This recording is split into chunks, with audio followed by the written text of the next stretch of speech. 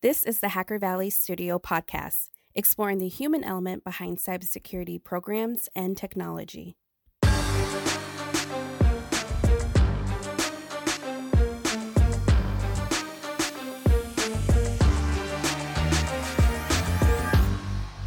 What's going on, everybody? In this episode, we have Caroline Wong. She is a power player in the cybersecurity space, doing amazing things. She's all over the place. She does podcasts, she writes books, she does courses on LinkedIn. Be sure to check this episode out. And if you like all the stuff that we're putting out, be sure to check out our Patreon page at patreon.com/Hacker Valley Studios and support us on there. Let's get right to it. What's going on, everybody? You are in the Hacker Valley Studio with your hosts, Ron and Chris. Welcome back to the show. Glad to be back in the studio again with Caroline Wong, Chief Strategy Officer at Cobalt.io, host of Humans of InfoSec podcast, and also author of Security Metrics, A Beginner's Guide. Many more accolades to your name, but first off, great to have you on the show. Thank you so much. I really appreciate it. Caroline, we do a little bit of research before we jump into any of these discussions with folks because, learning a little bit about who they are, the things they stand for is really important to us. I have never seen so many other podcasts with them as a guest than I have with you. It's insane. I just looked at the first page and it was like 20 and I was like, okay, that's enough. I just know she does a lot of podcasts. It's really, really fantastic. So at this point, I'm sure a lot of people know who you are and know a little bit about your background. But for the people that don't, would love to hear a little bit about your origin story and where you are today.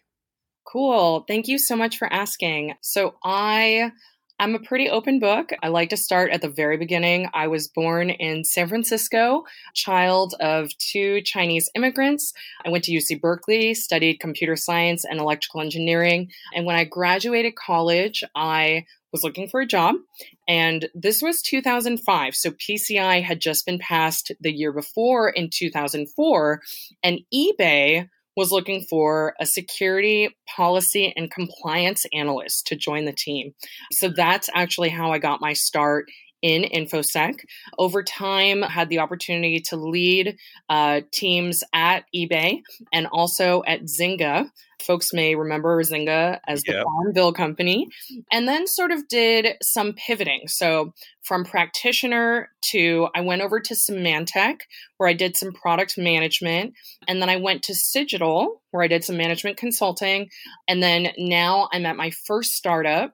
And I have this super unusual role, which is Chief Strategy Officer. But what it means in my case is actually that I oversee security and I also oversee human resources. So it's really fun.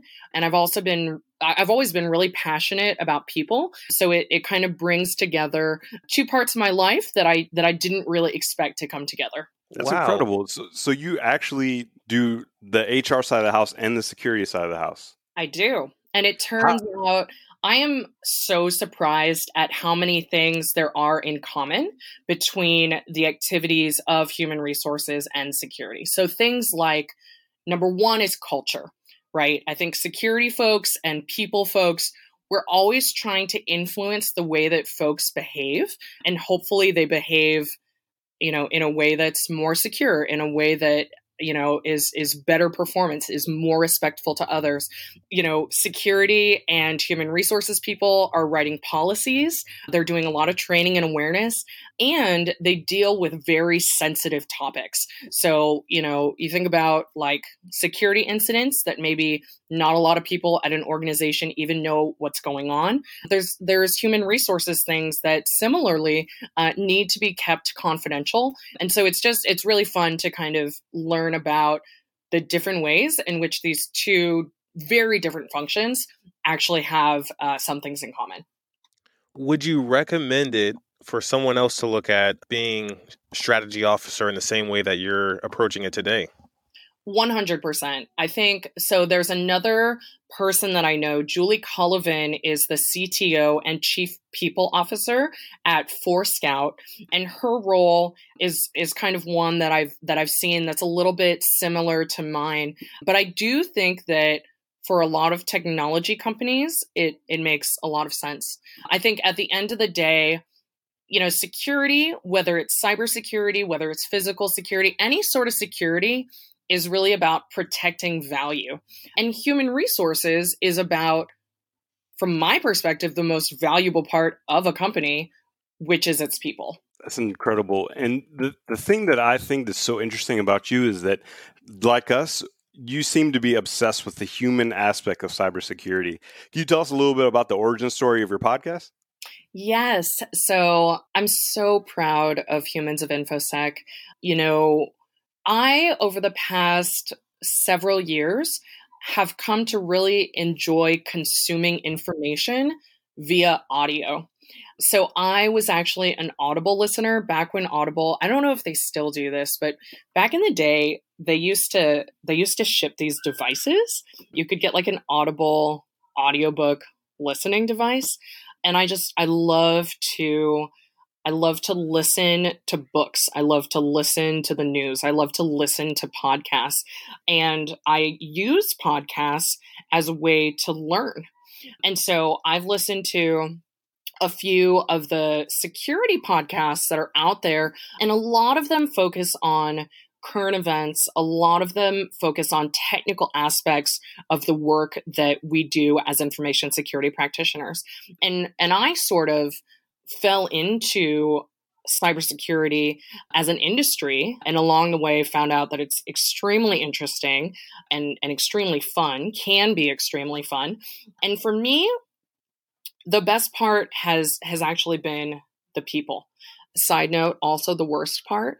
But now that I'm a little bit further progressed in my career, I've learned some techniques to surround myself with really good people. And I'm often in awe of some of the incredible individuals that make up our industry. And so Humans of InfoSec, the name is sort of influenced by Humans of New York, which I think is like an Instagram photo account. It's just so fun to get to know people. And I really think that it's hard to take a person's career and their work out of context of everything else that's going on in their lives. And I think that, the full story of a person's life is fascinating. So that is what I get to explore with my guests on the podcast. That's really awesome. And I see that you're very active even outside of the podcast. And you just mentioned surrounding yourself around people that are very ambitious and like-minded. What is your strategy for doing that? Yeah, so what a good question. I will say that I didn't always know that was available to me. I really lucked out when I started on my career on the eBay Global Information Security team. At the time, the CISO and VP, Dave Cullinane, had joined us formerly from Washington Mutual, and he built this incredible team with a really strong culture, really great, smart, hardworking people. And I really sort of took a good team culture for granted and just sort of assumed that it was all like that. And then I went to other places and found out that actually, there are people who behave differently. There are people who bully. There are people who, there are people who manipulate. There's all sorts of not cool out there. And so, as I progressed through my career, I realized that, for any of us that have cybersecurity skills, because of the talent shortage, we're actually in this really awesome and relatively unique position, which is there's more jobs out there than people to do those jobs. And so we get to pick. And so, whereas in the past, I would evaluate job opportunities based on like, okay, what's the role? What's the work? And now I actually evaluate it a lot on who are the people, because to me, that just makes or breaks, the quality of my life. That's a great point. I think that not only just surrounding yourself with the companies with the right people, I think that's also like my strategy, and the approach that I've taken in the past for looking for jobs also is like looking at the team and the people behind the team rather than just the company and the company mission. Yep. Yeah. So speaking of people, I looked at some of the guest lists that you have on your podcast. A lot of people I know: Jimmy Sanders, Tanya Janka, AMZ, Will Bankston. What are some of your favorite guests that have been on your podcast? Oh gosh. I mean, the podcast is just so full of amazing guests. I actually have in my mind the names of a couple of folks that we've recently recorded that we haven't released quite yet. And I'm really excited for those. I mean, I think that, without calling out a specific podcast guest, I will say that one of the things that I think emerges as a theme from Humans of InfoSec is that everyone is totally different. Everyone has a different story. We work in an industry that is sufficiently young and immature enough that we're just figuring it out. There's not one way into the industry. There's not one path once you get into the industry. We have a relatively high percentage of my podcast guests who don't have a college degree, a pretty significant number of folks who dropped out of high school. And so it's just really interesting to see how, people find themselves experts in this field and folks just, got there all sorts of different ways. That's a question that we get quite a bit is how do you break into the field? For someone new or just getting started, based off of all of the podcast interviews and all of the collected wisdom that you have, what would be your recommended way to get started in tech or cybersecurity? Yep. So my advice is very pragmatic. Go look at job descriptions and see what people are looking for in candidates. And if you don't have it, go get it. It's straightforward in a way.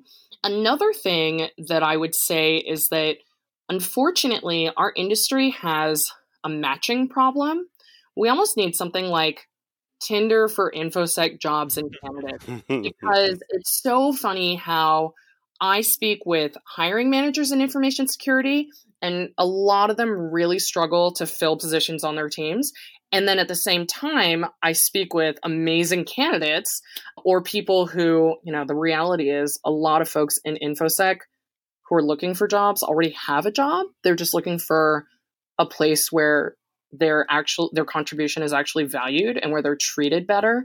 And getting those folks to kind of match up is something that we as an industry, we haven't figured out yet. So that's a little bit more of a nuanced answer, but I think that there's an opportunity for a candidate to look at an organization, study that organization, and then, there's the black and white of what does the job description say? And then there can be reading in between the lines of but what do they really need? And I do think that there's some area for interpretation there. But today I would say that, I think practical skills in information security are much more valuable than theoretical ones. So, and there's also a lot of volunteer work. there's a lot of projects that you could do to help various communities, and getting involved in something like that can also be a way to bolster your resume. But I think that, one way to go about it is to look at jobs that you find interesting, see what sorts of requirements there are. I think that generally speaking, you're going to see a lot of jobs looking for certifications, and some might be looking for a master's degree or something like that. But I actually think that certifications for a lot of folks who are looking to break into the industry are a great way to go. What's funny is you are not the first person to make that matching analogy on the podcast. Oh, how funny. Well, I think, we're observing the same dynamics. We may be looking at it from different perspectives, but there's definitely an opportunity to improve there. Absolutely. One thing I wanted to bring up is because you are actually providing some of that knowledge that people are going to need when they go into the field, whether it's through your security metrics book or through some like your LinkedIn courses. Do you want to talk about some of the stuff that you're doing there? Yeah, thank you so much for asking. So I'm super proud of the LinkedIn learning work. The LinkedIn team who works with instructors on this is fantastic, wonderful people to work with, and really gives teachers like myself an incredible platform to share information. I had been invited to create a learning path on the OWASP Top 10, the latest version of which came out in 2017, the second version, RC2. And so what I did was I actually have one course that covers the OWASP Top 10 in 45 minutes. So it's like a pretty general conceptual overview. And then 5 more courses. Each of those goes a little bit deeper into 2 items at a time. And for each of those, I talk about some real life examples as well as prevention techniques for each vulnerability category. Most recently, I actually did something a little different. So the folks at LinkedIn Learning, they had been receiving a lot of requests for like kind of a basic cybersecurity course, the type of course that you could assign out to an entire organization and help folks kind of get up to speed with, okay, what do I need to know when it comes to, malware and phishing and social engineering and Wi-Fi and VPN and what do I do if I'm working at an airport, et cetera, et cetera.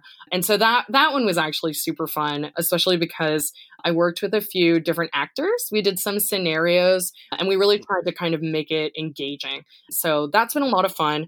And right now, a lot of people are working from home and some folks, they've got a little extra time on their hands. So LinkedIn is doing this cool thing where an instructor, so myself as an instructor, I can share one of my courses and everyone who's connected to me via LinkedIn can watch that course for free for up to 24 hours. And that 24 hours starts once you click the link. So every day this month, I'm posting one of my courses and I invite folks to connect with me so that you can access the content. Wow, that's great. And that's a great point to look at, I think, not only from getting into cybersecurity, watching that type of content, but also expanding your growth and opportunity in cybersecurity. How did you find the opportunity with LinkedIn Learning, and how do you find opportunities to also share your knowledge outside of LinkedIn Learning with other platforms? It's really interesting how there is sort of this like snowball effect and this momentum thing that happens. A content manager, a good friend of mine now, Alyssa Pratt, had reached out to me from LinkedIn and she had said, hey, I was looking for an application security expert. I came across your name when I was doing some research. Would you like to create some courses on the OWASP Top 10? So I was like, cool, But actually, another story I'll share is how I got the opportunity to write Security Metrics, a beginner's guide with McGraw-Hill.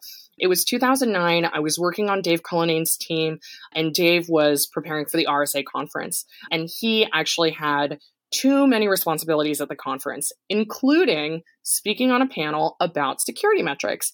And so he turned to me and he said, Caroline, since you're running security metrics for our program, why don't you sit on this panel? And I was like, it was at the time, it was like really, really, really, really a big deal. And so I did it.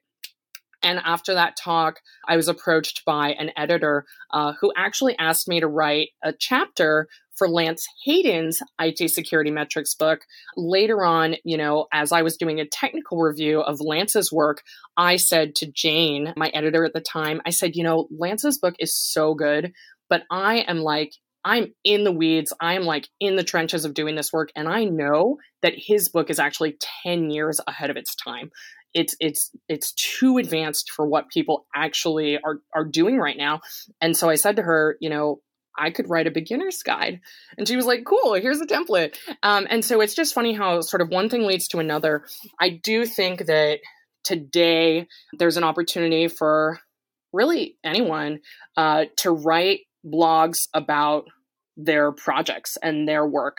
Now, some of us work for companies that, you got to be really careful about, don't share intellectual property that's not appropriate. If you have, media requirements and press guidelines and stuff, make sure you're adhering to those. But a lot of times, a lot of companies are actually happy to have their security case studies shared within the community. Now, that is something that, it takes, there's this mental sort of wall, there's this mental block that you have to get through in order to say oh, I have something that's even worthy of, writing a blog or submitting to a conference. And that, I think, that confidence issue is something that I wish I could help more people to kind of like wrestle with and get past, because I actually think that all of the information security practitioners in our field have interesting, insightful experiences. And then just to kind of, one of the practical pieces of advice that I say to folks who I think might have a little bit of anxiety or a little bit of nervousness about submitting a talk or writing a blog, I'll say to them, look up your most recent local security conference and look at the agenda.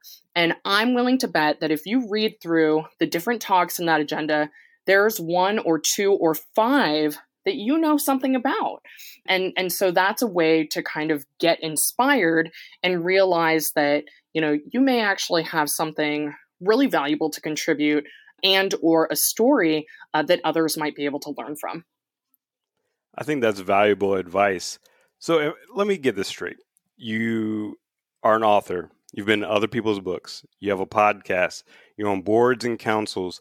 You have a LinkedIn learning courses. You're doing all these things. You have a drive to put yourself out there that I think so many people are envious of. I'm envious of your ability to be out there as much as you are. Number one, where does that drive come from? And number two, what would you tell people that want to have that, that want to be in the community, but they're not exactly sure? Kind of like what you were saying about, look at some of the agendas and just write to some of that stuff. What would you say to those people? Yep. So first of all, thank you for that incredibly flattering description. To be honest, I have to attribute a lot of it to my dad. When I was growing up, my dad really believed in me so much, and he really encouraged me to do things like when I was in high school, he insisted that I join the speech and debate team. And so at age 16, I was giving like a 20-minute speech to my entire sophomore class, and I froze. And I just totally lost my place, didn't know what to do. But I was also really fortunate to have that experience at age 16, so that now at age 36, I'm pretty far past that type of anxiety, although I totally get anxious every time I do a new talk still. So I think that, having a role model in my life who believed in me and who really encouraged me to stretch myself, that's one huge thing. Another one is really having a great team, being able to work with amazing people who help me to do what I do and who value my contribution. And honestly, So here are my secrets. Here are my secrets. Yeah, let's do it. So I have secrets. So, well, secrets is a weird way to put it. Here are some techniques that I have found to be effective. So with regards to writing a blog, first, the hardest part about writing is just doing it. And I think that a lot of folks, myself included, can get caught up in trying to write something that's like really brilliant and really perfect. And the reality is, it's actually a lot easier to just write something and then iterate on it. So whatever you can do to get something down on paper, and maybe, if there are different ways to do it, maybe write an email to yourself, maybe talk into your phone and record your voice. Just get it out and then you can iterate. Because personally, the hardest part about writing is just doing it. I also do this thing where I set timers. So it's super easy in our modern life to get distracted by everything. And one of the ways that I try to focus my time, especially when I'm writing, is I'll set like a 5-minute timer. And I'll say to myself, like, okay, for this 5 minutes, I'm not doing anything but writing. And if you actually do something for 5 minutes and you don't do other stuff, it's amazing. You can actually make a little bit of progress. And sometimes that's enough to just get to the next part. With regards to public speaking, one of the things that I do is I write a full script. Every word I plan to say, I write down ahead of time. And I read that script to myself multiple times. I go up onto, at an event, and I bring that paper with me. You can see in my recent videos, like I don't try and wing it anymore. I don't try and memorize it anymore. I write a script and I read off the script. And that helps me a lot with some of the nervousness. Wow, those are great strategies, and I was actually just writing them down. I'm going to take some notes for myself. One of the questions that I was going to ask is you have a great background you started at eBay, moved to Zynga, Cobalt.io, and even writing books. So how do you find the time to balance all these things, stay focused, and also write? So what does that look like? And I think Genius really leaves clues. So I'm also interested in the book recommendation too. Cool. Thank you. So I'm going to give two book recommendations. One of them is called I Know How She Does It by a woman named Laura Vanderkam. And what this woman did was she talked to working moms who make 100K or more a year, and she asked them to track their time in 30-minute increments for 2-week periods of time. And she studied what they do. And so her book is all about time management. And she's an excellent author. She has a great podcast. I think she's a really great thought leader. Another one, which is a bit more unusual, I would say, is one called Playing Big. And the author is Tara Moore. And what she does, she actually speaks to, I would say, like the psychological and the emotional side of things. Even the spiritual side of things. She looks at the ways in which we as humans criticize ourselves and the ways in which we actually get in our own way. And she provides a lot of really great techniques to try and manage past those. How do I do it? So I will say that I actually had somewhat of like a mental breakdown in like the 2008, 2009 timeframe. And so I certainly did not always have as much of a grasp on it as I do now. You know, at that point in time, I was working for eBay, living with my parents at home in San Francisco. You know, I would get up at 6, on the road at 7, to the office by 8, work until 8, back on the road, you know, go home, sleep, and that was just that. And then I also experienced this thing where, you know, I would do my work, and then if it was good, I would be asked to do more work. And then I saw that more work as an opportunity, so I would say yes, and then you know, that list just got longer and longer, and my plate just got fuller and fuller. And one day, it's like a Friday night, I am out at the bars in the Marina District of San Francisco with friends, and I am so tired. I can't even enjoy being with my friends. I am so just not even there.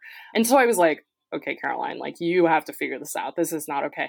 And so this is very like type A personality of me. I signed up for a stress management class, and, you know, I learned how to do things like breathe. And to this day, I realized that, you know, for as much as I work hard on the stuff that I do at work, I also need to spend a fair amount of energy and focus on taking care of myself and prioritizing. So to me, it's all about prioritizing so that I focus on the most important things. And that does mean saying no to unimportant things.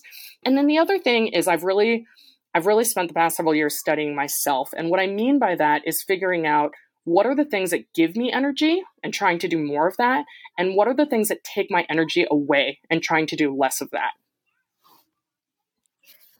That is great advice.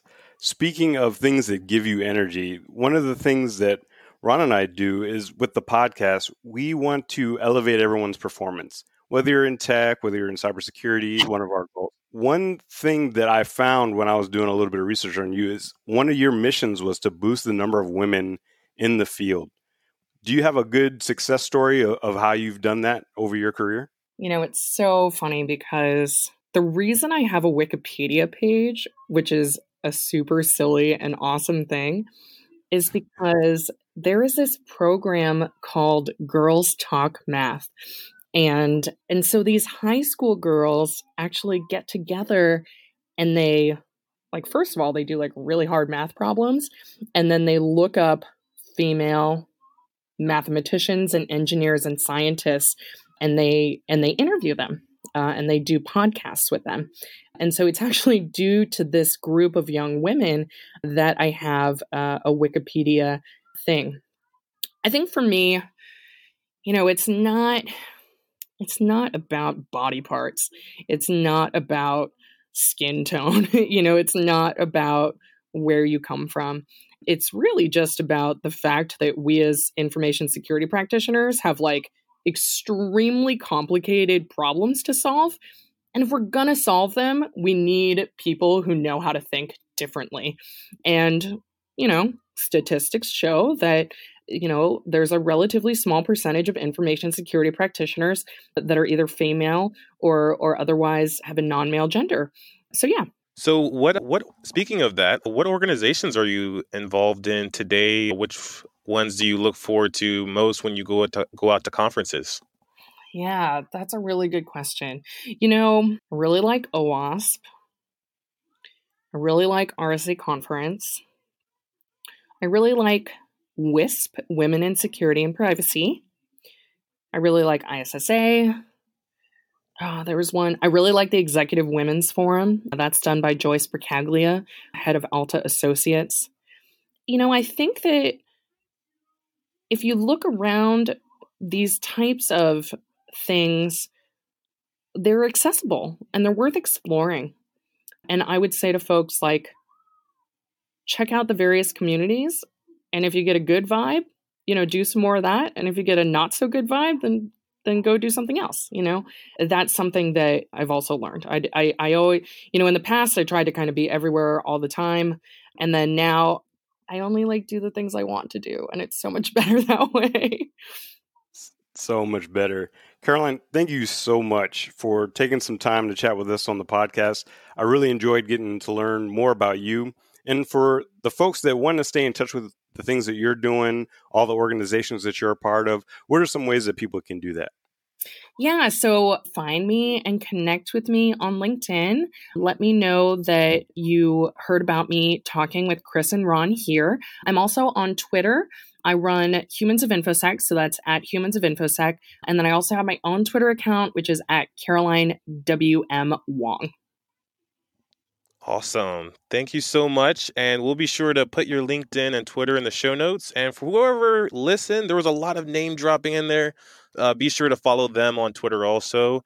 And thanks again, Caroline. We'll see everybody next time. My pleasure. Thank you so much for having me here.